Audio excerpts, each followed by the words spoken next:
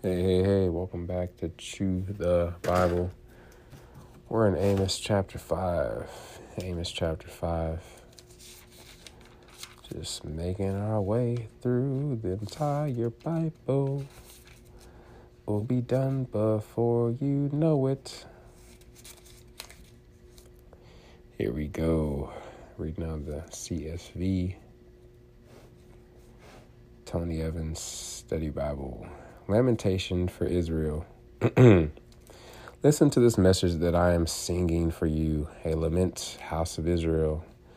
She has fallen, virgin Israel will never rise again.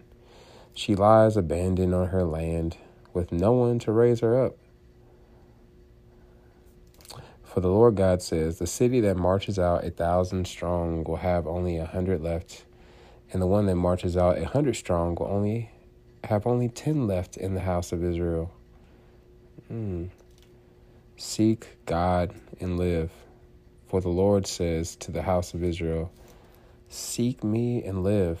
Do not seek Bethel, or go to Gilgal, or journey to Beersheba. Flip the page. For Gilgal will certainly go into exile, and Bethel will come to nothing. Seek the Lord and live, or he will spread like fire throughout the house of Joseph. It will consume everything, with no one at Bethel to extinguish it. Those who turn justice into wormwood, also throw righteousness to the ground. The one who made the Pleiades and Orion who turns darkness. I believe, Pleiades is like a constellation of stars. I don't know. We looked that up a while ago. Go Google it. Pleiades. The one who made the Pleiades and Orion, who turns darkness into dawn, or turns the shadow of death into dawn, and darkens day into night, who summons the water of the sea and pours it out over the surface of the earth. The Lord is his name. He brings destruction on the strong, and it falls on the fortress. They hate the one who convicts the guilty at the city gate, and they despise the one who speaks with integrity. Therefore, because you trample on the poor and exact a grain tax from him, you will never live in the houses of cut stone you have built. You will never drink the wine from the lush vineyards you have planted. For I know your crimes are many, and your sins innumerable. They oppress the righteous, take a bribe, and deprive the poor of justice at the city gates. Therefore, those who have insight will keep silent at such a time, for the days are evil. Pursue good and not evil, so that you may live, and the Lord, the God of armies, will be with you as you have claimed. Hate evil and love good. Establish justice in the city gate. Perhaps the Lord, the God of armies, will be gracious to the remnant of Joseph.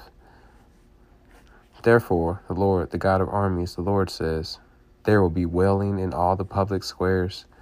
They will cry out in anguish in all the streets. The farmer will be called on to mourn, and professional mourners to wail. Professional mourners. What is a professional mourner? There will be wailing in all the vineyards, for I will pass among you. The Lord has spoken. The day of the Lord. Woe to you who long for the day of the Lord. What will the day of the Lord be for you? It will be darkness and not light. It will be like a man who flees from a lion, only to have a bear confront him. He goes home and rests his hand against the wall, only to have a snake bite him. Won't the day of the Lord be darkness rather than light? Even gloom without any brightness in it?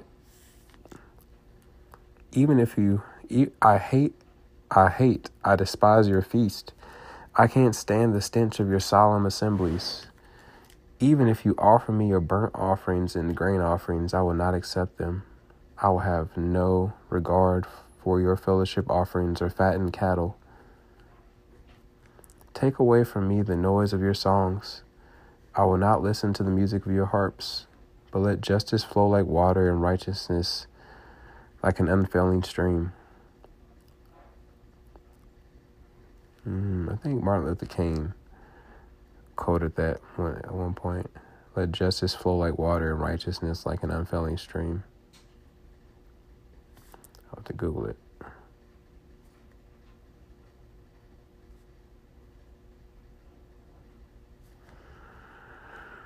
Sounds like something he would say.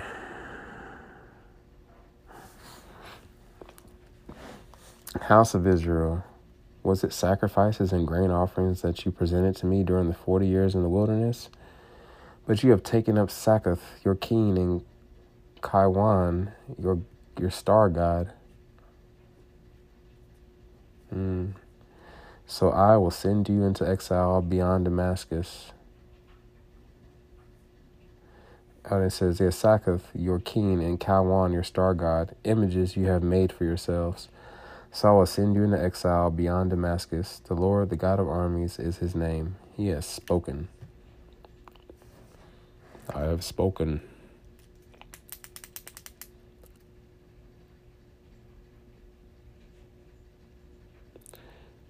All right, see what Tony has to say. Israel has turned away from the only one who could have helped them. Flip. Jesus put, seek the Lord and live this way. Seek first the kingdom of God and his righteousness. See Matthew 6:33.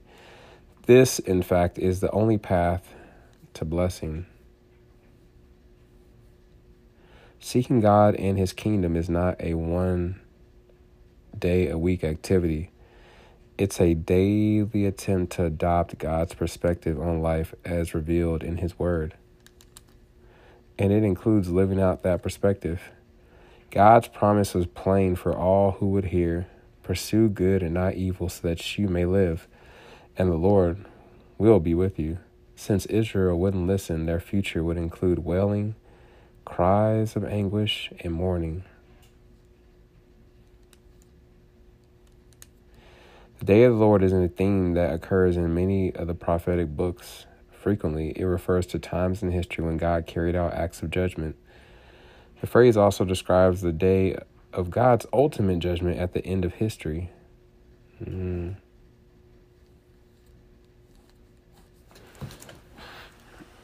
off this printer. See 1 Thessalonians chapter 5, verse 1 through 5. While some Israelites looked forward to the day when God's vengeance would be unleashed on the pagan nations, Israel themselves had become a pagan nation. Thus, the thing they anticipated would not be a day of light and blessing, but a day of darkness and judgment. Its arrival would be akin to narrowly escaping the jaws of a lion, only to be mauled by a bear.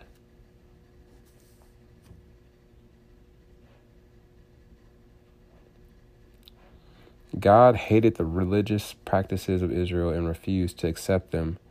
Why? Because justice was absent from Israelite society. This is a reminder that you can't worship God on Sunday and despise your neighbor on Monday. You can't read your Bible in private and then oppress your brother in public. Martin Luther King Jr.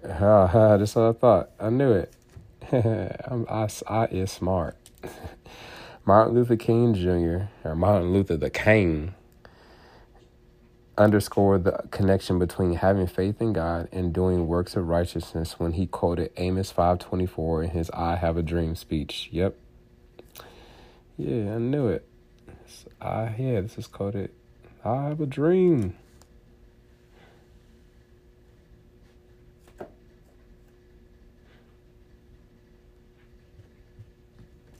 I'm going to call this Let Justice Flow like H2O. That would be if I ever gave a speech. All right, let's read these little notes here. That's going to be the title of this recording. All right, I'm going to read these little Tony Evans notes. He has a little in this little box here under Kingdom Living. Biblical justice and the poor. Repeatedly throughout Scripture, God reveals himself as a defender and deliverer.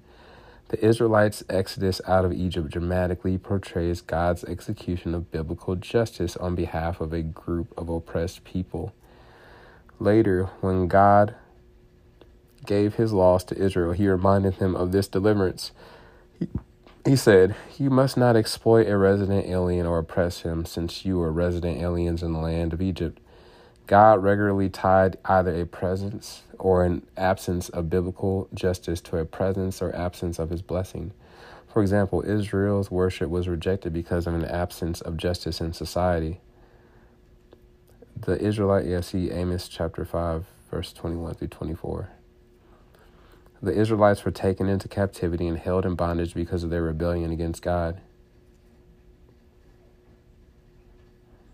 He had repeatedly told them to turn from their sin and practice justice and righteousness to pay back what was stolen and to secure every pledge. The destruction of Sodom and Gomorrah, as another example, is often attributed solely to the blatant practice of homosexuality. However, God also links his wrath to their lack of concern for the poor. See Ezekiel chapter 16:49. The prophets of the Old Testament regularly condemned the people for their social injustices as well. These social condemnations were not merely viewed as secular affronts to communities, but also a spiritual affront to God. Believers are to execute divine justice on behalf of the defenseless, poor, oppressed, and they are to influence the culture to do the same. Scripture relates biblical justice distinctly to these groups as a primary concern because they most represent the helpless in society and bear the brunt of injustices. True that. Lord, I'm going to pray this out loud. May justice flow like water and righteousness like an unfailing stream. Lord, I pray for all of us, especially us who have a relationship with you, God, who've given our life to you. Help us to, Lord, to know specifically what you put us on this earth to do, Lord, and to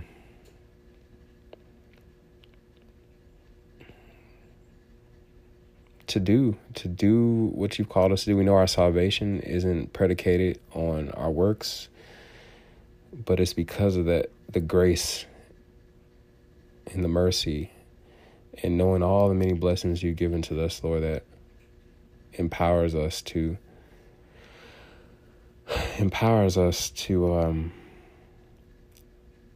do good works, to be a blessing to the poor, to serve the poor. Help us to always have eyes to see, Lord, and to be your hands and feet everywhere we go. In Jesus' mighty name I pray. Amen.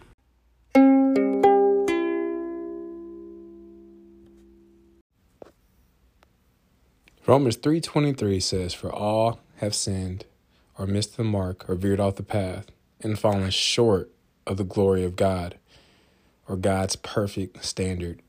Romans 6:23 says, "For the wages of the cost of that sin is death, or eternal separation from God. But the free gift of God is eternal life through Jesus Christ, our Lord." Romans 5:8 says, "But God demonstrated his love toward us," or showed his love toward us, "in that while we were still yet sinners, Jesus Christ died for us." Romans 10 verse 9 through 10 says that if we will confess with our mouth that Jesus is Lord and believe in our heart that God has raised him from the dead, we will, not might be, not maybe, we will be saved. For with our hearts we believe we are now in right standing with God, and with our mouths we confess that we are now saved.